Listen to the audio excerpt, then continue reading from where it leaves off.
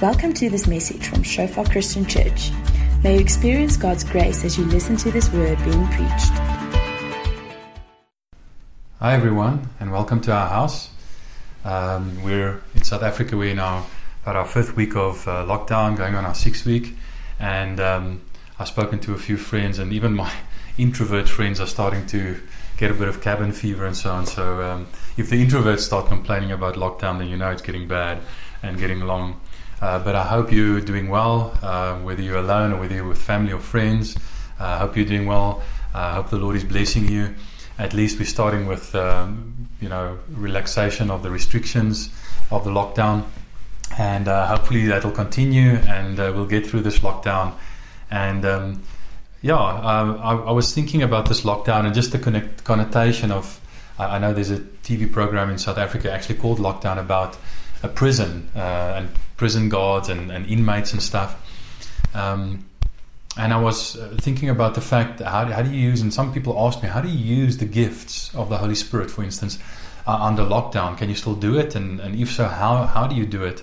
And I started thinking about this connotation of lockdown, with prison and the Holy Spirit and how you use the gifts of the Holy Spirit under lockdown. And I remembered when my family and I were in Franschhoek. I was pastoring the congregation, the Shofar congregation in Franschhoek, and one of my friends there was a bivocational pastor who was at one of the prisons nearby. I think it was the Drakensberg prison, and he had a congregation in Groendal, which is right next to Franschhoek, or actually part of Franschhoek. And so during the week he was a prison guard or prison warden. And then on Sundays he would pastor the church, and obviously in his spare time he'd also see people and so on. And because he had his foot sort of in both worlds, the church world and the prison world, he often ministered in prison as well.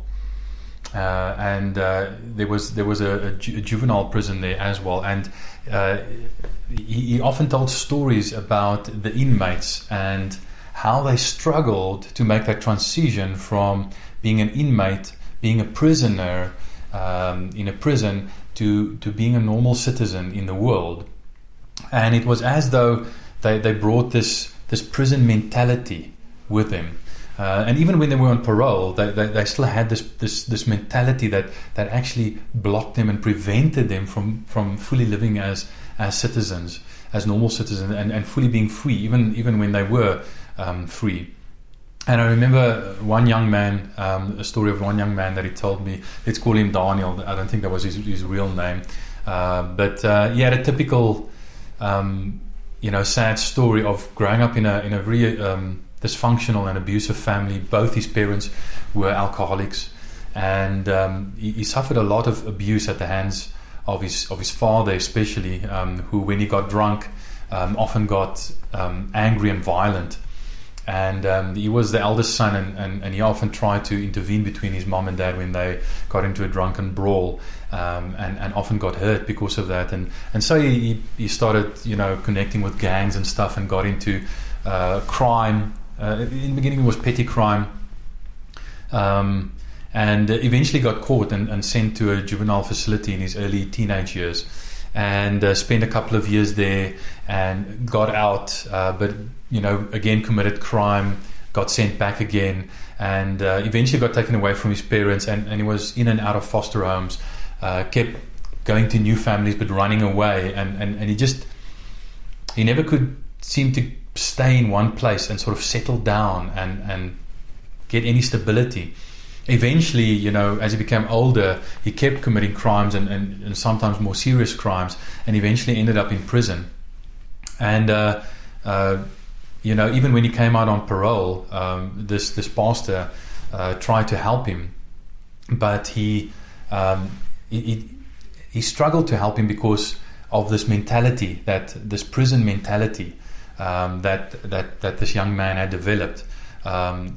Even when he was on the outside, he still felt like a prisoner. He still felt like a outsider, or what they would have called an insider. And he didn't feel at home in the outside world. And He couldn't keep a job down. He'd try, get a job. It was very difficult to get a job with a criminal record on his name, But even when he did get a job, he couldn't keep it, and he was used to the small world of prison, which is very self-contained, which is very small. It has a roof, it has walls, it has bars. There's very little freedom, but he was used to that. And sometimes even when things seemed to be going well, he would seemingly intentionally commit crimes, and sort of make it obvious that he was committing crimes so he could get caught and get sent back to prison again. And this pastor was saying how so many of the inmates in prison were repeat offenders who kept coming back to prison, and that was the world they knew. That was what they're comfortable with. And I just started to realize so often we as Christians, we come out of the, I almost want to say, prison of the world, and we come into the kingdom, but we still come with that prison mentality, and we struggle to shake it, and we have many of the same symptoms that young man Daniel had when he came out of prison. And so I just want to read us a couple of scriptures from 1 Corinthians 12 and 14 about the gifts of the Holy Spirit. Now I just want to sort of draw a line through and draw a bit of an analogy between that prison mentality and how it actually prevents us from fully walking in the fullness of the gospel and the Spirit that God has given us. So before I read the scriptures, let me just pray for us. Father, we just want to thank you that, Lord, you have come to set the captives free. Thank you that you have come to set us free, not only in our behavior, but also in our hearts and our minds.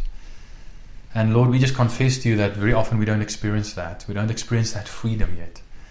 And we pray, Lord, that you'll lead us progressively into the freedom that you purchased for us on the cross. We just consecrate ourselves to you. We open up our hearts to you, and we pray, Holy Spirit, that you'll minister your word, the good news of the gospel, to our hearts, and lead us into greater levels of freedom in Jesus' name. Amen. So let me first read from 1 Corinthians 12, just the first couple of verses, and it says, "Now concerning spiritual gifts, brothers, I do not want you to be uninformed." I just interrupt myself there for a moment. So Paul addresses in 1 Corinthians a whole lot of different issues which he knows are issues in the Corinthian church, and one of them is spiritual gifts. And for chapter 12, 13 and 14, he's basically dealing with spiritual gifts. And he says, now concerning spiritual gifts, and he says, I don't want you to be uninformed. And I think that same problem that Paul was facing in the Corinthian church is still a problem today. But not only the problem that people are, and even Christians and churches are uninformed, but also that many Christians are misinformed. There's not only the problem of the disuse of the gifts, but there's also the problem of the abuse of the gifts. And Paul says that the problem of the abuse of the gifts is not the disuse of the gifts, but the proper use of the gifts. And therefore this is important to us. So he goes on in verse 2, and he says, you know that when you were pagans, you were led astray to mute idols, however you were led. Therefore I want you to understand that no one speaking in the Spirit of God or by the Spirit of God ever says Jesus is accursed, and no one can say Jesus is Lord except by the Holy Spirit. And interesting thing that he talks about here, it's sort of a contrast. He's saying you either led to Jesus as Lord, or you led to mute idols as a prisoner. And the word that he uses there, the ESV translated led astray. It's apagomenoi, which is just a participle which can mean led astray, so that's a legitimate translation. But it can also be translated led as a prisoner, led into prison, or led as a prisoner. And I really think that's part of the sense that Paul intends here for this word. So he's basically saying that you can be led in two directions, either to Jesus as Lord or to a mute idol as prisoners. And those are basically the two options that we have. And initially, all of us as human beings, because we're born into sin and because we're captive to sin, we're basically born and raised as prisoners, as captives, as inmates, if I can call it that. And that is part of what Paul is addressing here. Now, some people might say, hang on, maybe some of you who are sort of still trying to make up your mind whether you want to be a Christian or not. Maybe you don't know whether you're a Christian, or maybe you know you're not a Christian. But either way, some of you might be saying, hang on, Annie, it says there Jesus as Lord, or Jesus is Lord. So when you relate to Jesus, the only way you can relate to Jesus is as Lord. And if someone is your Lord, then basically you're subject to them. Then you're not free. And I've heard many people say, I'd rather rule in hell than serve in heaven. And of course, the problem with that statement is that no one rules in hell. Not even the devil is going to rule in hell. All that's going to happen in hell is suffering. No one's going to rule there. Hell's not going to be a nice place. So I mean, you don't want to go there. And the other thing is where the mute idols are basically prison guards. Your prison guards, your prison wardens. Jesus is actually the liberator, the liberating Lord who sets you free. You see, so often we have a wrong idea of freedom. We think freedom is the absence of restrictions.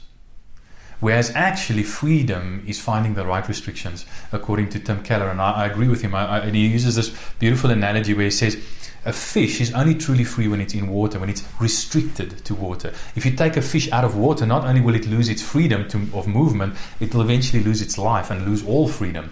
And likewise, just like water is a fish's natural habitat, and it needs to be restricted to water in order to be totally free, so our natural habitat as human beings, even though we forgot this and even though we don't really know this, our natural habitat as human beings is the presence of God, is under the rule of God, is under Jesus as Lord, under God as our ruler and our King. And unless we're in that natural habitat, just like a fish that is taken out of water, we are limited, we are restricted in our movement and in our freedom, and eventually we die. And that's what we see. All human beings die because we have been cut off from the presence of God, removed from the presence of God, if you think about the Garden of Eden. And so our freedom lies in not finding a place that is absent from restrictions, but finding the right restrictions. So restricting ourselves to the rule of Jesus actually, ironically, almost counterintuitively, sets us free. And it's interesting, he talks here about mute idols, and obviously he's contrasting the mute idols with the speaking God. In other words, our God, the God that we serve, is a God that still speaks. Not just a God that has spoken, but a God that still speaks. And it's quite sad to me to so often see so many Christians who basically turn God, the God of the Bible, into a mute idol by denying that God still speaks, or that God can still speak. And that's what we're talking about today. We're talking about God as a living God, as the place of our freedom under His rule, and as the two options that we have. We only have those two options: being led as prisoners to mute idols, or being led as freed prisoners to Jesus as Lord, to Jesus our Lord. And it says there that they were led as prisoners to mute idols. Led by whom? And it leaves you to ask, led by whom? Because it says mute idols, so it's not the idols themselves calling people or leading people, influencing and leading people. So by whom were they when they were pagans, the Corinthians when they were pagans, by whom were they being led to these mute idols? And if you look at 1 Corinthians 10 verse 19 and 20, and Paul's intentionally stating it in that way. Led as prisoners to mute idols, however you were led. So he's sort of showing that the way in which you were led was hidden. Who you were led by was hidden. He's showing that by not explicitly saying it, by just alluding to it. But earlier in that same letter, in 1 Corinthians 10 verse 19 and 20, he basically tells us who it is. He says, what do I imply then? that food offered to idols, you see idols is mentioned here as well, just like mute idols were mentioned in chapter 12. Food offered to idols is anything, or that an idol is anything. No, I imply that what pagans sacrifice, they offer to demons and not to God. I do not want you to be participants with demons. So it's basically saying there that when you are pagans, you're led by demons towards mute idols. So here's the thing, and then he says, however you were led. So he's saying that leading is hidden. You can be led by demons to mute idols without realizing it, and it can be hidden from you. While the lockdown's going on, Audible.com had made quite a few sort of books free, for children, and one of the books was C.S. Lewis's classic, The Screwtape Letters, in which he writes as an older, more experienced tempter or demon to a younger tempter demon called Screwtape. So he starts off the letters. Every letter starts off, "Dear Screwtape," no, Screwtape was the older one. Wormwood was the younger tempter. So he writes to Screwtape, writes to his nephew Wormwood, and he says, okay, this is how you should tempt he calls him his patient, the person that he's been assigned to, and his aim obviously is to lead him to idols and eventually lead him to hell. And he says, the best road to hell is not the sudden obvious road, but the slow road, the subtle road, the comfortable road, without any bumps or twists or turns, that just comfortably leads you into hell. And he says one of their most important devices as tempters is to make sure that the person they're tempting and that they're leading in this way, leading to idols and leading to hell, doesn't realize what they do, that they're following them, doesn't realize that they're being led in this way, that they think that it's their own choices that they are making. And that is still true today. I think C.S. Lewis captured a big part of the devil's strategy in terms of what he does most effectively when we don't realize he's doing it. And so he leads people as prisoners towards mute idols and eventually towards hell without them realizing it. And here's I almost want to say the scary part. What Paul is saying here is that you are being spiritually led. Whether you're a Christian, whether you're a Satanist, whether you're a secular person, an agnostic, an atheist, whether you say, I don't believe in anything, you are being spiritually led, whether you're aware of it or not. And you're either being spiritually led by a demon towards mute idols, or you're being spiritually led by the Holy Spirit towards Jesus as Lord. Those are the only two options. The one as a prisoner, the other one as a freed slave and a freed prisoner. So I just want you to realize that whether you're aware of it or not, you are being led. And if you're not aware of it, that leading is even more effective, ironically speaking. So, even when we come to Jesus and we're being led by the Holy Spirit, we always come out of being, I almost want to say, born and bred in prison under the world system. And we come into the kingdom and we start following the Holy Spirit and start following Jesus and serving Jesus as Lord, but with a prison mentality. And that prison mentality, one of the things that a prison mentality, because prison is a restricted area, it makes your world very small. It has a roof, it has walls, and especially in those days, they didn't have the kinds of prisons that they have today. So it was a dungeon. If you were in prison, you were in a dungeon. So you were completely locked up. You didn't see the sky. Maybe there was a little window with bars very high up, and you could see a little patch of sky, but that was it. You saw pretty much nothing else, and it sort of makes your world small. Now imagine being born in a dungeon and being raised in a dungeon, never having seen the outside world. How restricted would your your view of the world be? You'd live in a world with a roof. You wouldn't even know that there is such a thing as a sky, or necessarily even that there is such a thing as a sun or a moon, because you might never have seen them. And so part of our prison mentality is very often that we live in a world, and I want to sort of make this spiritually speaking, we live in a world with a roof and with walls. We see only the physical dimension. We don't see the sky. We don't see the spiritual dimension. And so many of us come with that prison mentality into the world. Now, our world is, spiritually speaking, still small. We see the physical world, but we're not aware of the sky. We're not aware of the heavens. In Genesis 1, it says in the very first verse, in the beginning God created the heavens and the earth. So God created creation on two levels. Heavens, note the plural, which includes the sky, space where the sun, moon and stars are, but also the spiritual realm. He created the spiritual realm where the angels are, where God himself is. So he created creation on two levels, the physical and the spiritual. And then it says he created man in his image. He created man by forming him from the dust of the earth, the dust of the ground, physically formed him. But then he breathed into man the breath of life. That's in Genesis 2, I think verse 7. In other words, the breath of God, the word for breath is the same Hebrew word for spirit, ruach. So mankind is the only, people are the only part of creation that are both physical and spiritual. So we live on both those levels, but because we come into the kingdom with a prison mentality, a world with a roof, we're only aware at the beginning of the physical element. And we live we're born and bred in a small prison, in a world with a roof, so to speak. And we need to allow the Holy Spirit to take us out and to show us the sky, to show us that the world is much bigger than we think, that there's a spiritual reality. Yes, there are demons. Yes, there is a Holy Spirit. Those spiritual realities are real.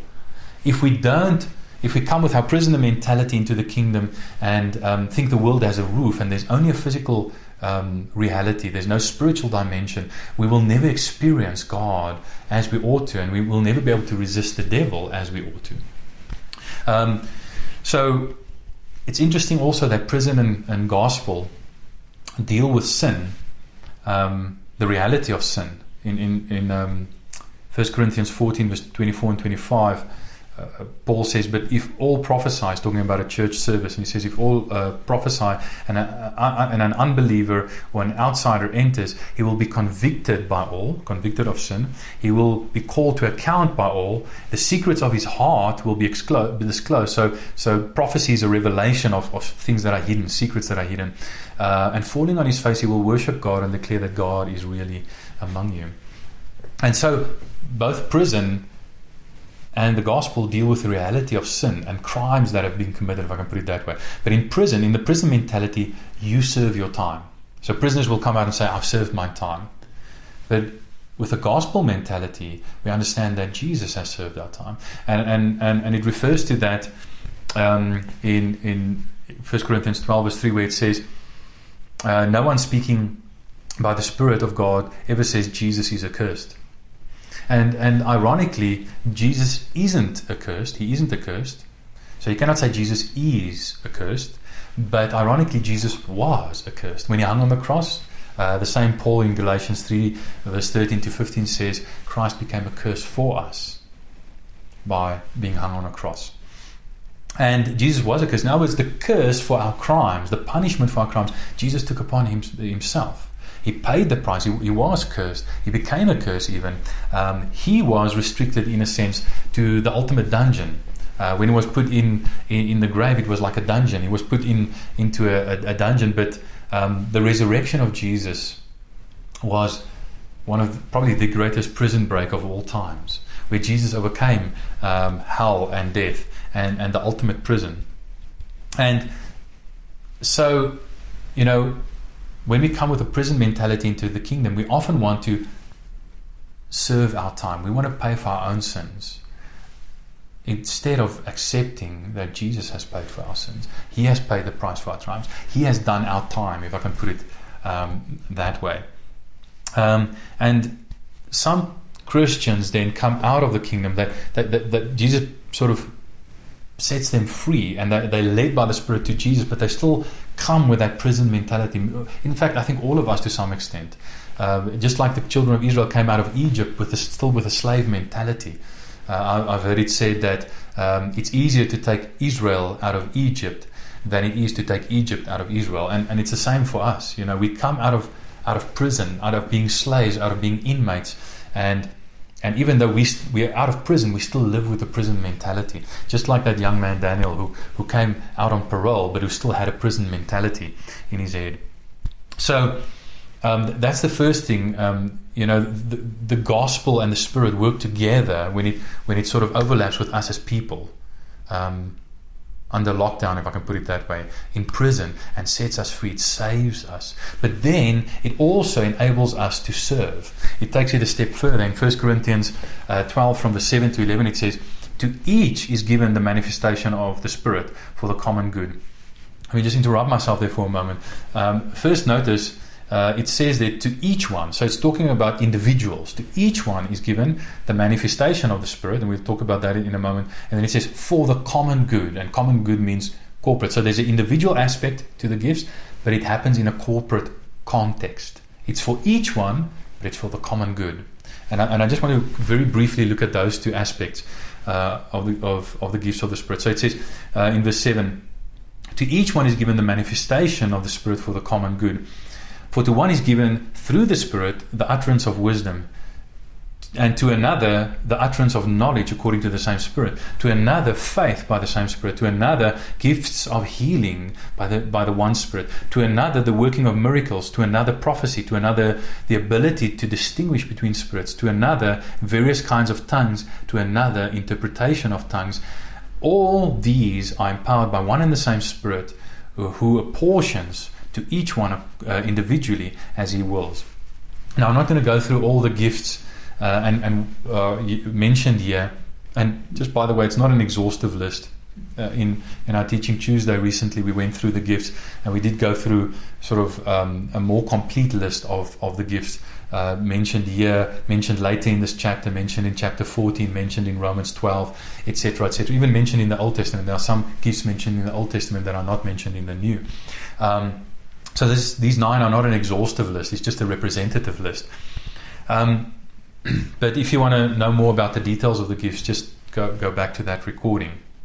So here we see that not only does God not give us what we do deserve, the curse and the captivity that we do deserve because of our crimes, because of our sins against Him and our rebellion against Him, not only does He not give us that, but He gives us what we don't deserve.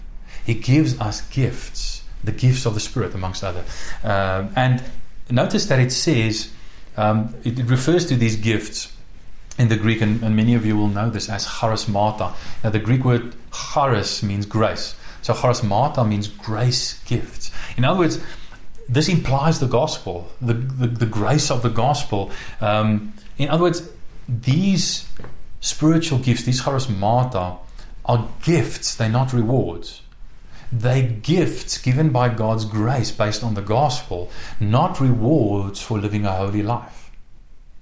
So many of you are sitting there thinking, this gift thing is all good and well, but I'm not good enough to have the gifts. Maybe some of you think I'm not good enough to be a Christian, and you're exactly right, you're not. I'm not good enough either. None of us are good enough to be a Christian. None of us are good enough to deserve the gifts. But that's what the gospel is all about.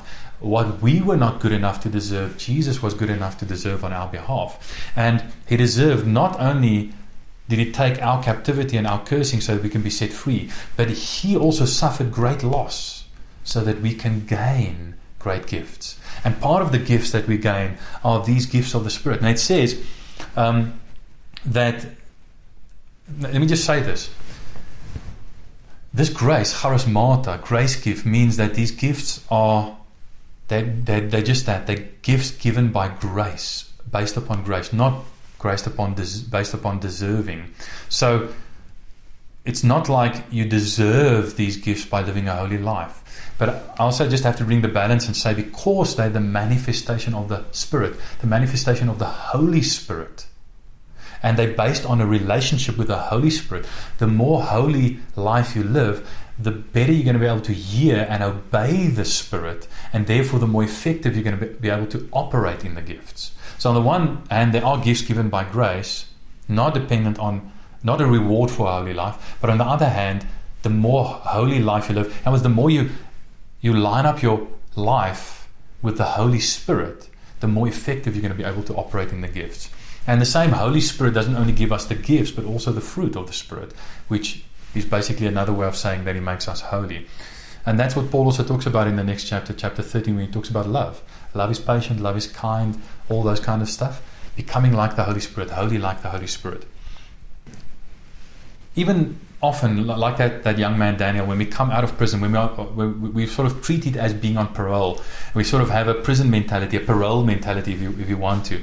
You know, I'm sort of on probation in the world, but I'm living in the kingdom, but I'm living in the kingdom as an outsider. I don't really feel like I belong. And one of the things that a parole mentality does, it makes you feel like you don't have a contribution. Often these inmates, this friend of prison warden friend of mine told me, often these inmates would come out of prison into the world, and they one of the things they feel is that I don't have a contribution to make. I cannot contribute. I cannot offer anything to this world. And a deep sense of illegitimacy and a deep sense of insecurity and inability to make a positive contribution.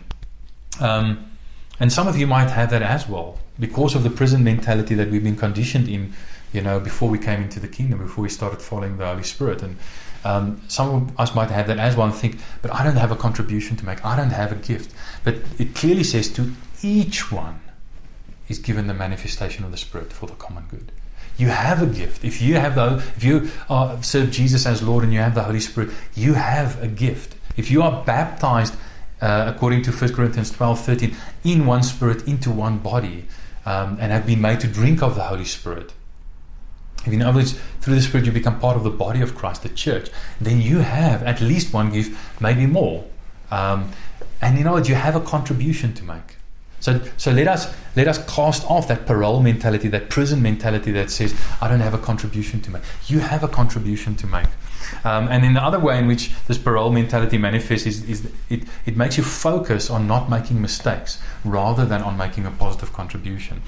So many guys, when they come out on parole, they just don't want to do something wrong because they're on parole and they have to check in with their parole officer ever so often, and they need to check in and make sure that they're not violating their the conditions of their parole, and they're focused on not doing anything wrong rather than on doing things right and making a positive contribution. And so many times we as Christians live in the kingdom in that way as well. We live as though the Holy Spirit is our parole officer who's constantly sort of looking over our shoulders and checking up on us whether we're doing the right thing, instead of allowing Him to manifest Himself through us and make a positive contribution, empower us to make a positive contribution in the world and in the kingdom. And the Holy Spirit is not your parole officer. You need to say that to yourself, or say to the person next to you if you're not alone. Say to them, the Holy Spirit is not your parole officer. Say to yourself, the Holy Spirit is not my parole officer. The Holy Spirit is more like a good mother than a parole officer. And a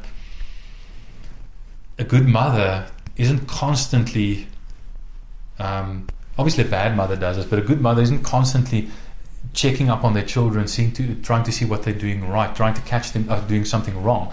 A good mother watches her children, but in order to catch them doing something right, so she can encourage them and praise them, not only to catch them doing something wrong, so she can discipline or reprimand them. But although it is that too. Now, so often we relate to the Holy Spirit in the wrong way. We relate to the Holy Spirit as though He were a parole officer, checking up on us, policing us, instead of as though He were like a good mother that is encouraging us, nurturing us, empowering us to make a positive contribution through His power in the kingdom.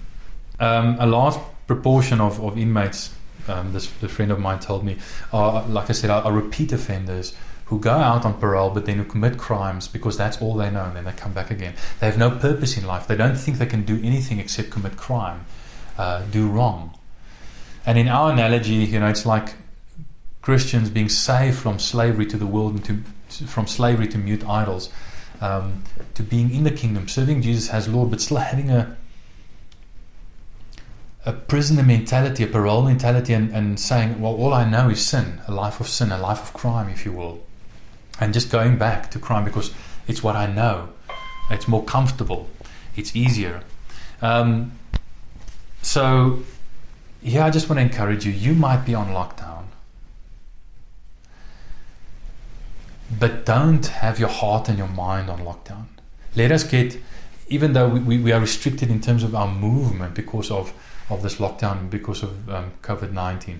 Let us not be restricted in our hearts and our minds. Let us not be restricted in our mentalities, in our worldview, but let us walk in the freedom that the Lord has for us. And even though we cannot reach out and physically touch other people and minister to them in that way, we can still minister to them. Even as I'm ministering to you now virtually, you can minister to other people virtually as well. And the good news is neither the gospel nor the Holy Spirit are under lockdown. Yes, in a sense, the Holy Spirit is with us under lockdown because He lives in us and among us. But He's everywhere. He's God. He's not limited to our restrictions. And so you can still, right now, in the power of the Spirit, minister to other people. And even though you cannot be with them even though you can only virtually be with them, the Holy Spirit is actually with them. And in the power of the Spirit, you can still serve them and minister to them. And in the next session, we're going to talk about how do we discover more about our gifts and how do we exercise the gifts in a practical way. But for this session, I just want to encourage you, let's get rid of that lockdown mentality, that prisoner mentality, even that parole mentality that limits us in our thinking, that treats the world as though it has a roof, as though there's no spiritual realm. Let's be aware of the wide open spaces of the spiritual reality that is around us, that we're not living just in a physical dungeon. Let us not sort of think that like prisoners we have to do our time and earn our own salvation. Let us not think that we don't have a contribution to make when we come, and let us not live with that old idea of I'm an inmate, all I know is a life of crime, and I want to return to a place that makes sense to me. I just want to encourage you with this little story in closing. A missionary called James Fraser, I can't remember when it was, but it was many years ago. He was one of the early missionaries in China, and he was ministering in Lisu land in sort of the Himalayan foothills in China, and it gone there on trips and preached the gospel, and some of the people there that converted to Christianity received the gospel. The Holy Spirit had led them to Jesus as Lord. They'd broken free of that being led as prisoners to mute idols and started following Jesus as Lord. And he'd given them Bibles and stuff that had been translated into their language, and then he had to leave, and he planned, sort of at the beginning of the winter, to go back to them and to minister to them, spend a couple of days ministering to them, preaching the gospel to them. But the winter was quite hard, and it came early, and there was a lot of snow, which sort of cut him off, and he couldn't actually reach them, for the entire winter. And initially, he says in his diaries, he was angry with God in his journals. He was angry at God. God, why did you allow this? You could have easily just sort of, held back the snow and made it possible for me to go into the mountains and minister to them. And then, when I was finished, you could have sent the snow. And he was initially angry with God, and then he realized that, God can still minister to them, and he can also still minister to them through his prayers for them to God. And so he did a little experiment, and he writes about this in his journal. And he said, okay, I can minister to the people here in the lowlands where I am. I'm going to preach to them and minister to them and disciple them and all that kind of stuff. Pray with them and speak the word to them, counsel them. And the people in the Himalayas, those people in Lisu land that I cannot reach, I'm going to minister to them in prayer. So all the time I would have taken traveling to them, the couple of days I would have taken traveling to them, and the couple of days I would have taken ministering to them, I'm going to spend all of that time in prayer for them. And then I'm going to see what happens.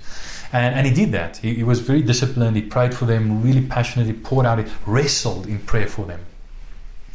And he found an interesting thing. He found that the people in the highlands, when he went back there eventually and sort of evaluated their spiritual state, he found that those people in the highlands, without him being present, but just with his prayers and his prophesying over them, had grown more than the people in the lowlands where he had actually been present and where he had actually been able to preach and minister to them. And so often we forget that. We forget that the Holy Spirit is a much more effective minister than we are. And that he can... There's no distance in the Spirit. The Holy Spirit is present everywhere. He can minister to anyone. And there's no range limit to our prayers.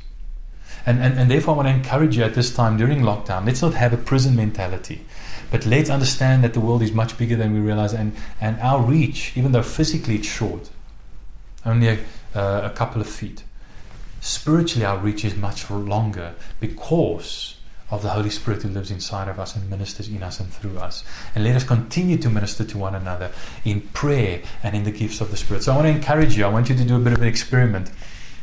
I want you to, as homework basically, I want you to write down the name of one or two people. Maybe, you hear this sermon on Mother's Day, and maybe one of those people needs to be your mother, and write down her name and maybe one other person's name, and then you pray for them. You spend a couple of minutes in prayer, just really praying for them, really saying, God, how do you see them? God, what's on your heart for them? What's on your heart for my mother? Pray for them, and then see what God shows you and how God leads you and what God reveals to you. It might be just an image or an impression or scripture that the Lord gives you, or a vision or a word. Maybe the Lord speaks to you in some other way for them. But then I want to encourage you to give them a call, whether it's on WhatsApp or Zoom or just a normal phone call. Give them a call. Give your mom a call. Give the other person a call. And whatever God has shown you, share it with them or pray it over them. Say, can I pray for you? I just want to pray a blessing over you. And pray it over them. And see what the Lord does. Ask them for feedback. Say, does any of that resonate with you? Does any of that make sense to you? Does any of that sort of, pull at your heartstrings or really touch you? And let them give you feedback. Is what I've shared with you, what I felt, is that accurate? And do that as homework and see what the Lord does.